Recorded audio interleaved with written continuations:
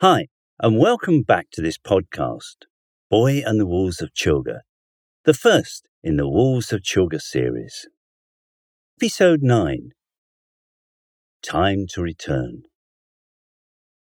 The soldiers. The captain sat exhausted on the ground. His horse, head hung down, shivered beside him. He had never known such a day. The creatures! He shook his head. No one would believe him when he retold his story at home. He looked around. The soldiers just lay where they got off or fell off their horses. Prime troops, the best there was, reduced to this. He looked up at the mountain. Why had the wolves risked this? What had driven them? He lay back, exhausted. What prize could possibly be worth this journey? Meanwhile, at the base of the Purple Mountain, it was nearly dawn by the time the bottle was full of the flower's juice. Although Boy was tired, he was eager to start the journey home. They all agreed that they would set out that morning, and so hurried to pack up and begin. Boy sat looking at his hands and shook his head. "Boy, is there a problem?" asked Wolsa. Boy looked up and smiled. "I still don't know how it happened. Why I could make the flowers release the goodness." Wolsa came up to him, sniffed his hands, then looked keenly at Boy, and sniffed the mark on his arm, and nodded to himself. "Do you remember just before the goodness was released? You sat hunched up, knees to your chest and gripping your arms?" Boy nodded. He remembered. "Your hand was covering the mark of the wolf. Perhaps it is more than just a sign of who you are, but a part of it and you." Boy nodded and wondered if he would ever fully understand the mark on his arm and its power. Wolsa continued, "I think at this stage we accept the gift of the flowers and begin our journey home." Biter and Boy led the way. They almost strolled down the avenue, the morning sun warming them. "Will you return to your home, Boy, when we're back at the village?" "Yes, Biter, but I shall miss you all. Perhaps I might be able to come back. That would be the best." He smiled at the thought of returning at weekends when staying with Grandy. They climbed the broken stones by the entrance and looked back at the mountain. Boy sighed. He knew a long and dangerous journey awaited. The happy, relaxed thoughts disappeared and the knot of tension returned as he started to think about the dangers outside. He climbed up the rubble, pushed through the gap, feeling the jagged stones brushing his arm as he carefully stepped his way over the broken floor and through to the other side and the sunlight. Suddenly there were hands gripping him, hurting his arms. He was being hauled through the gap. He tripped on the rubble-strewn floor. He was picked up by a man in a tattered tunic. He looked angry. He was covered in dirt and dust. There were other men with spears. It was so confusing. He shouted for Biter. The wolves were baying, there were men shouting, and there was a crunching noise. He turned his head. They were rolling the massive stone shield across the gap before Biter could get through. Boy desperately squirmed against the hands to get away. He could see Biter's head over the top of the round shield, but his snarling and growls and efforts to push against it were useless. The hands hurt his arms even more as he was roughly pulled round. A hand gripped his chin and forced him to look up into the sneering face of his captor. Boy felt fear wash through him. He couldn't understand what was happening. Men with swords and spears. Why were they holding him? What were they going to do to him? "And what do we have here? A village child. The captain is going to enjoy this. Where do you want the brat, Captain?" The man he addressed was at the blocked entrance, laughing at Biter's increasingly desperate efforts. A sword and knife hung from his waist. He looked around. Boy could feel a cold dread through him. "Boy, are you there? Are you safe?" It was Wolsa's voice in his head. Before he could answer, the man walked towards him. He was probably in his 30s, his face cold and hard. He looked Boy up and down before grabbing Boy by the tunic. "Men have died chasing you. My men. You will pay for that. Now, why are you here, and what is behind there that is so important?" He threw Boy to the floor. Shock and pain hit him. He'd never been so frightened in his life. "Wolsa, said Boy in his mind. "There are men with swords. They say they're going to kill me. They want to know why we're here. What am I to do, Wolser? Who are they? I've never seen them before." "Calm, boy, calm. Tell me what you see. Take deep breaths. Look and tell me." "Captain, if we climb up the ruins, we can throw our spears down and kill them from above." The captain looked up at the soldier who climbed onto the very top of the broken archway. "Well done. This I like. Finally a useful suggestion. I'll deal with the brat first. Then we can gather the men up there with you. I am going to enjoy this." He turned to Boy. "You can save them, lad. Just tell me what you are doing here, and we will not kill the pack. Well, do we agree?" Boy knew he was lying. He was telling Wolser what was happening and being said. It helped keep the panic at bay. There must be 15 of them, Wolser, all with swords and spears. They're mostly on the ground by the entrance. There are 2 with me and the captain, and then there's one on the top. He's saying they're going to throw the spears down onto you." "We see him. You must tell him the truth, Boy. These men will know if you're lying. It does not matter now if they know or not." He felt the beginning of the power beginning to build in him. But he knew somehow it could not work against this man. Not yet. All such thoughts disappeared as the man who they called the captain kicked the boy with his foot. "Well, village brat, what have you to say?" Before he could think or speak, there was a cry from the top of the archway. "Captain!" The boy looked up as well. A soldier was pointing in the distance. 2 men beside him were shielding their eyes. "Well," said the captain, "what is it?" "On the horizon, dust. Like a troop of men. It's coming straight towards us, I think. I can only see one shape, though." The captain stood beside Boy and watched. Boy could see from the frown on his face he was concerned. He grabbed Boy's arms. "Do you know what it is?" and turned him so he could see the dust. But the sun was still close to the horizon. It shone in his eyes. I don't know, sir. It's not any of us. I think it's just one thing," said the soldier. "It must be big." Suddenly Boy was forgotten. The captain sprang further up the stone so he could see better. Wolser had told the wolves to stay where they were, away from the block gap. Boy was left on the ground. He could feel the power growing now. "Must be the beast," he thought. "Come to me," he whispered to it. "Quickly, come to me." He looked around. There were plenty of hiding places he could crawl into if necessary. "Boy, can you hear me still? Stay still, but be prepared to run. Biter, can you see it? Good. Biter thinks it is one animal." Wolser told the pack to slowly back out and form a semicircle around the back of the entrance to stop the soldiers coming over the top. There was a tense silence.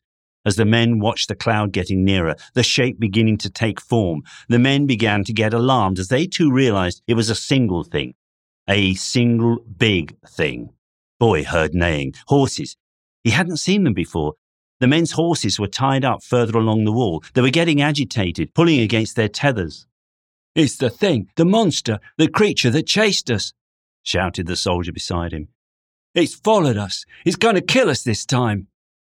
They were all shouting, moving around, looking for places to hide in the rocks.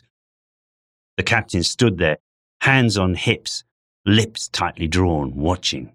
He looked at his men and then back to the approaching shape. Boy did not know what the man was thinking, but instinctively knew he had to hide. The men were shouting, the horses were screaming wildly and trying to get away. The captain pointed to the soldier. "You, grab the brat. The rest of you, up here." But before any could move, Boy was off and running across the broken archway to a small hole under the fallen column and amongst the huge scattered stones. It was small. Only he and Milena could have squeezed into the opening. He felt the jagged stones scraping his arms and legs, but he was in. It was bigger inside. He could see it was an L-shaped.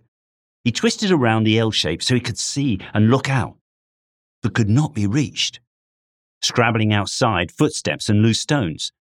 A curse and a dirty hand, and a leather-covered arm was waving around, fingers searching for him.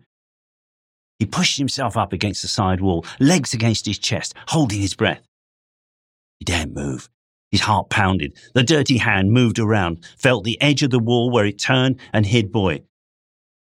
Stones moving. Then the hand was gone. Boy stared at the entrance, watching and waiting. He strained to hear every sound. The background noise of neighing and shouts of men, but close to him, heavy breathing and grunts of effort. Then the arm and the hand were back. I know you're there, you little brat. Wait till I get you. I'll teach you. The hand reached the corner, grunting as the arm changed angles. The hand came again, further around. Despite the man mostly blocking the entrance, Boy could see his hand. There were small chips of stone beside him. One shaped like a triangle, a knife. He picked it up and jabbed it at the hand. A scream, and the hand was gone. More cursing, a whine almost. By his crown, it's coming, coming, you little toad. You'll pay, do you hear me? You're going to pay for this. Then a scrape of metal and wood. Boy jerked back, banged his head against the wall and winced. It was a spear. The man grunted, then the spear jerked forward. Back and forward, again and again at different angles. It was near his face. It was gone. It scraped against the side of the entrance. The man couldn't get it around any further. It dropped down, back again near his ankles. He hugged himself as tightly as he could. He hardly dared breathe. More curses. Can't reach him. I'm coming up. It's the monster for sure. He edged around carefully and looked out of his hiding place. He could see the men climbing up or milling around near the top of the fallen archway. The one who had tried to spear Boy was climbing as quickly as he could to join the others. They were all looking around for places to hide. "Get over that wall and finish those walls!" the captain screamed at them. They all started to climb up the rubble as quickly as they could, slipping in their panic, looking over their shoulders at the advancing dust cloud. The walls were barking and baying. The ground was beginning to rumble. "Faster!" Boy called. "Faster!" The rumble became thumps. He could hear its roar. "Steady," Wolser said. "Watch if any try and throw their spears. We do not want to give them a chance to regroup on the flat ground. Take them on the stones as they come over." A roar, an ear-piercing roar. The ground trembled with each step, and a huge shadow cut across the ground in front of Boy. The horses were screaming in the background. Men shouted in terror, and there it was. The giant two-legged predator towering over the soldiers. It was massive. Not as tall as the wall. Boy could see its back, long tail, huge legs and beak-like mouth.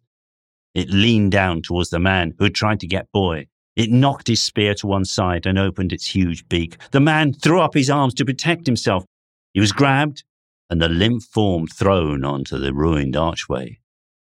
The creature turned, started to climb up the rubble. Its head came down. Another man gone. Too late to climb over the rubble, the soldiers desperately tried to hide amongst the broken boulders. It sought them out, one after another. It climbed to the blocked gap. Wolser's calm voice. "A soldier is coming down. He's going to attack. Watch his spear, hunter." "Well done, well done."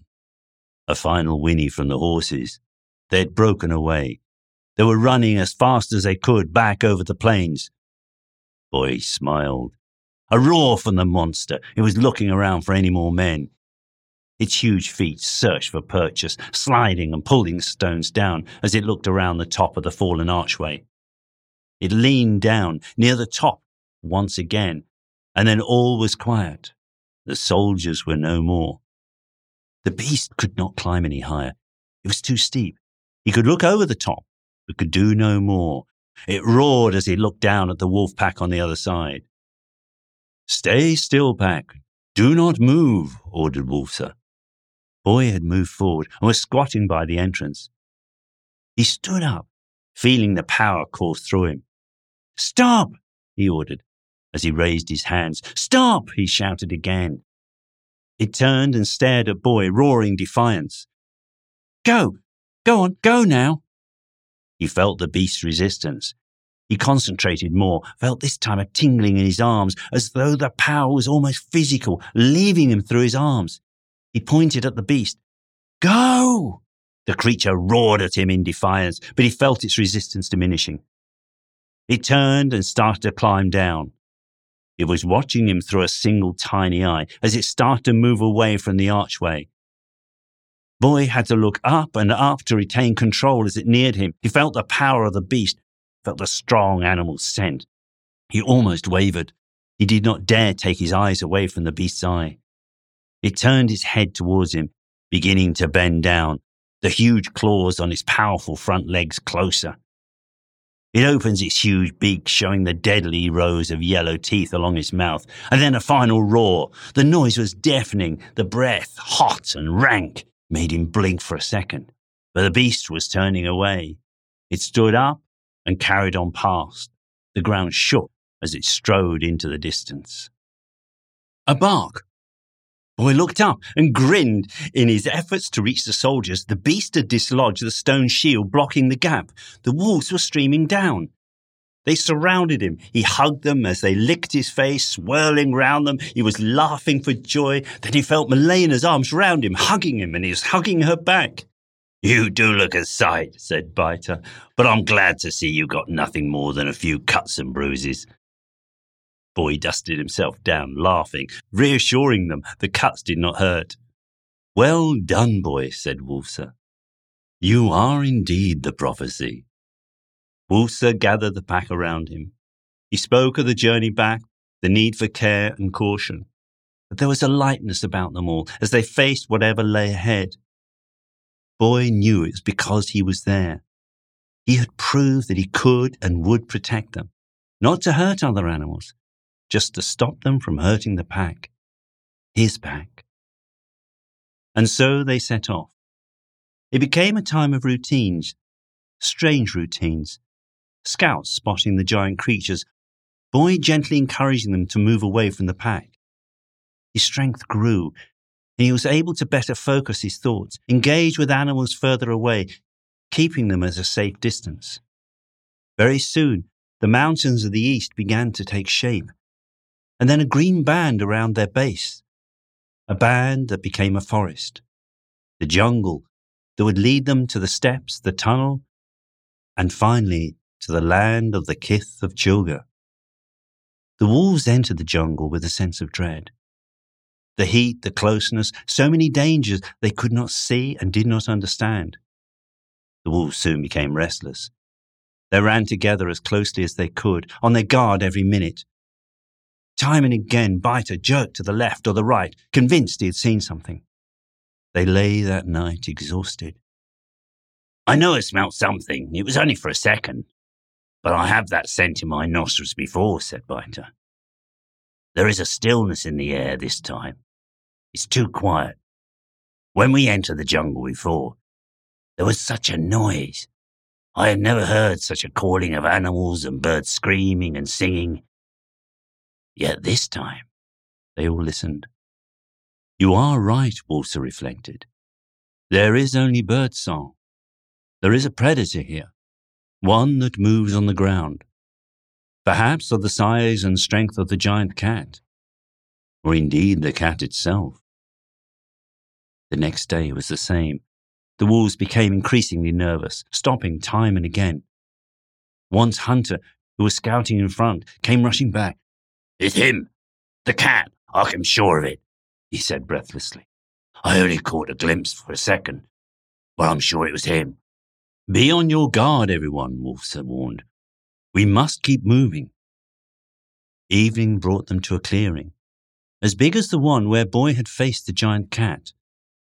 A stream ran near the far edge. They walked exhausted across the clearing and quenched their thirst before lying down by the jungle edge. Bird song, insect buzzing, but there was no other sound. Wolfser remained standing, sniffing the air. "What is it, Wolfser?" Melena asked. "I sense a power across the clearing. Be still, everyone." The bushes and lower branches were moving. A face, then a head, and then the body of the giant cat. It paused, looked at them, and sat on its haunches. It was even bigger than Boy remembered, over 2 meters of muscled strength, as broad as Biter and Growler put together. It looked at Boy, and a voice came into his head. "You have done well, child, but have a care. You have still much to learn. I am in your debt. It shall be repaid now. You shall be safe here in my jungle." With that, He looked about the clearing in a slow, deliberate manner, closed his eyes once, then stood, turned around, and was gone. The pack looked to Wulsa, who spoke before they could.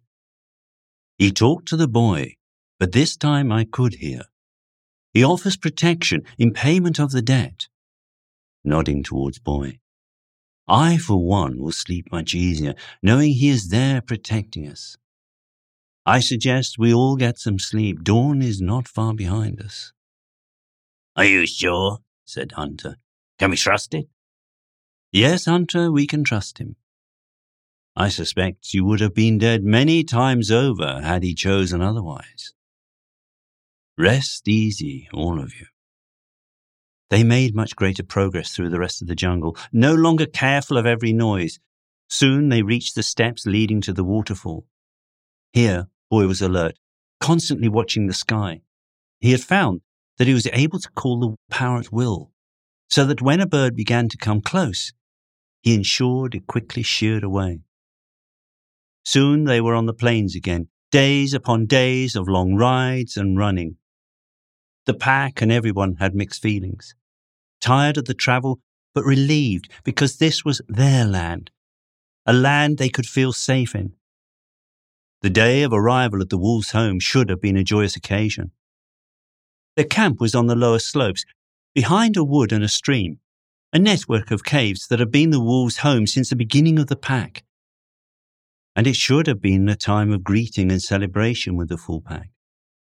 A time to tell their tales and, of course, see their families. Yet the camp was silent when they arrived. It had proved too late for the oldest and youngest. Both Wulsa and Biter had lost relatives. Many of those who were left had the sickness, were shrunken and clearly close to death. Wolves sat at the entrance to caves, too weak to rise and greet the wanderers. Wulsa took them straight to the largest cave, a natural hall where all the wolves could gather for the meetings, a place for all matters relating to the pack to be discussed. Wulsa was relieved that Milena had stayed and not asked to be returned to her village, for he knew she would take care of dispensing the goodness. The basket was brought in for her, now battered with many rips and the handle nearly eaten through where the wolves had carried it in their mouths. It was carefully unpacked to reveal the bottle containing the goodness. Boy was looking around at the cave when he realized the wolves were parting. A wolf was slowly coming towards them, carrying her cub in her mouth. The cub was whimpering. The mother placed it in front of Boy and Milena. Please, help my son, she simply said. All the wolves were silent. None could deny her this last and only chance to save her cub. Milena took out a small bowl, poured a little liquid into it, and placed it in front of the cub. It had slunk to the ground, closed its eyes, and put its head on its front paws. Drink it, my son. Please, drink it, the mother wolf whispered to her cub. The cub's nostrils twitched. He slowly lifted his head and looked at the bowl. Milena pushed it under his chin, tilting it so that the cub could lick the contents without moving. He licked the precious liquid once, then sank his head down again. Boy looked at Milena and the mother, not daring to move. Nothing stirred. The only sound was the gentle movement of the branches in the trees and the wind outside the cave. All waited. Then the cub opened his eyes. He stretched and slowly and shakily stood up. He wagged his tail and turned to lick his mother's face. The wolves erupted. They bayed, yelped, and leapt around in sheer joy and relief. Many rushed off to tell their ailing nearest and dearest that there was hope after all. Wulsa sank to the ground beside Boy and closed his eyes. The prophecy is fulfilled, he said quietly to himself. He opened his eyes and looked at Boy. Boy felt the warmth and the gratitude wash over him before Wulsa even spoke. Thank you, Boy, he simply said. Thank you. Milena grinned at Boy and then became businesslike. She turned to Wolfser. Shall we take the bowl to the ones who most need it? Yes, you are right, Wolfser stood up. Come, give way, everyone. Let her pass. Immediately the wolves parted, and Milena, concentrating on every step, carefully walked towards the caves where the sick and dying wolves lay. Boy was faced with an endless stream of thanks and congratulations. Embarrassed, he quietly rose, smiling and thanking them, and made his way to the back of the cave and sleep. It was early the next morning that Boy and Milena were awoken. The goodness was working.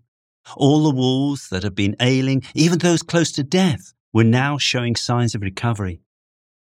Biter explained that the wolves from the other 4 packs were keen to return to their homes to treat the sick there.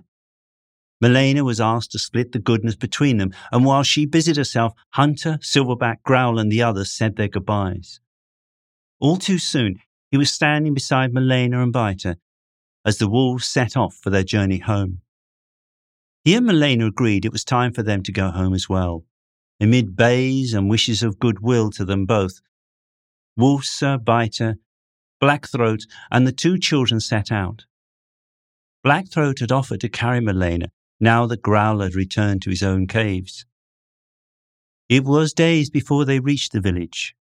They were met at the outskirts by the village leader Centra and the seer Wulfria. After a formal welcome to the wolves, there were hugs and tears from Milena's parents and a welcome hug from Detra, who had fully recovered. Everyone was delighted to see them return and brought food and drink, even more delicious than Boy remembered. They sat in the fields and listened as Wolfser, through Wulfria, told the story of what had happened.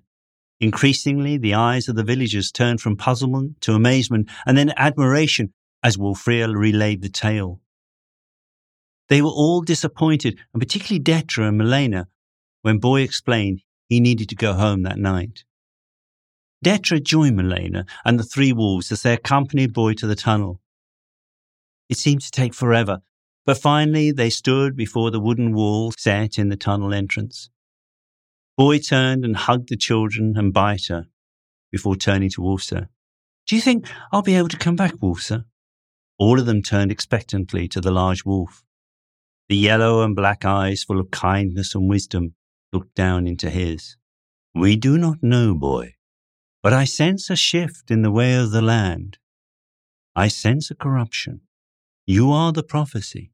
I believe in your power and your strength. Your spirit is now weaved into the land. Perhaps you will be needed again. Indeed, it may well be that you return. After final hugs to his friends, he faced the wooden wall. He placed his hand upon it. The same cold and damp cobwebby feeling as before as he pushed through the wood. And then he was in the tunnel. He searched for and found the wall. He felt the wind suddenly pushing him, the mist clearing, the light going. He felt strange, his skin itchy. The air was cold and his clothes felt heavy. He was not unwell, but everything was somehow a bit of an effort. Boy stretched. Something was odd. He reached the entrance and sighed with relief. There in front of him in the moonlight were the dim shapes of the garden. He walked out of the tunnel and towards the welcoming light of the kitchen window. He could see Granby moving around, busy as ever. He was home.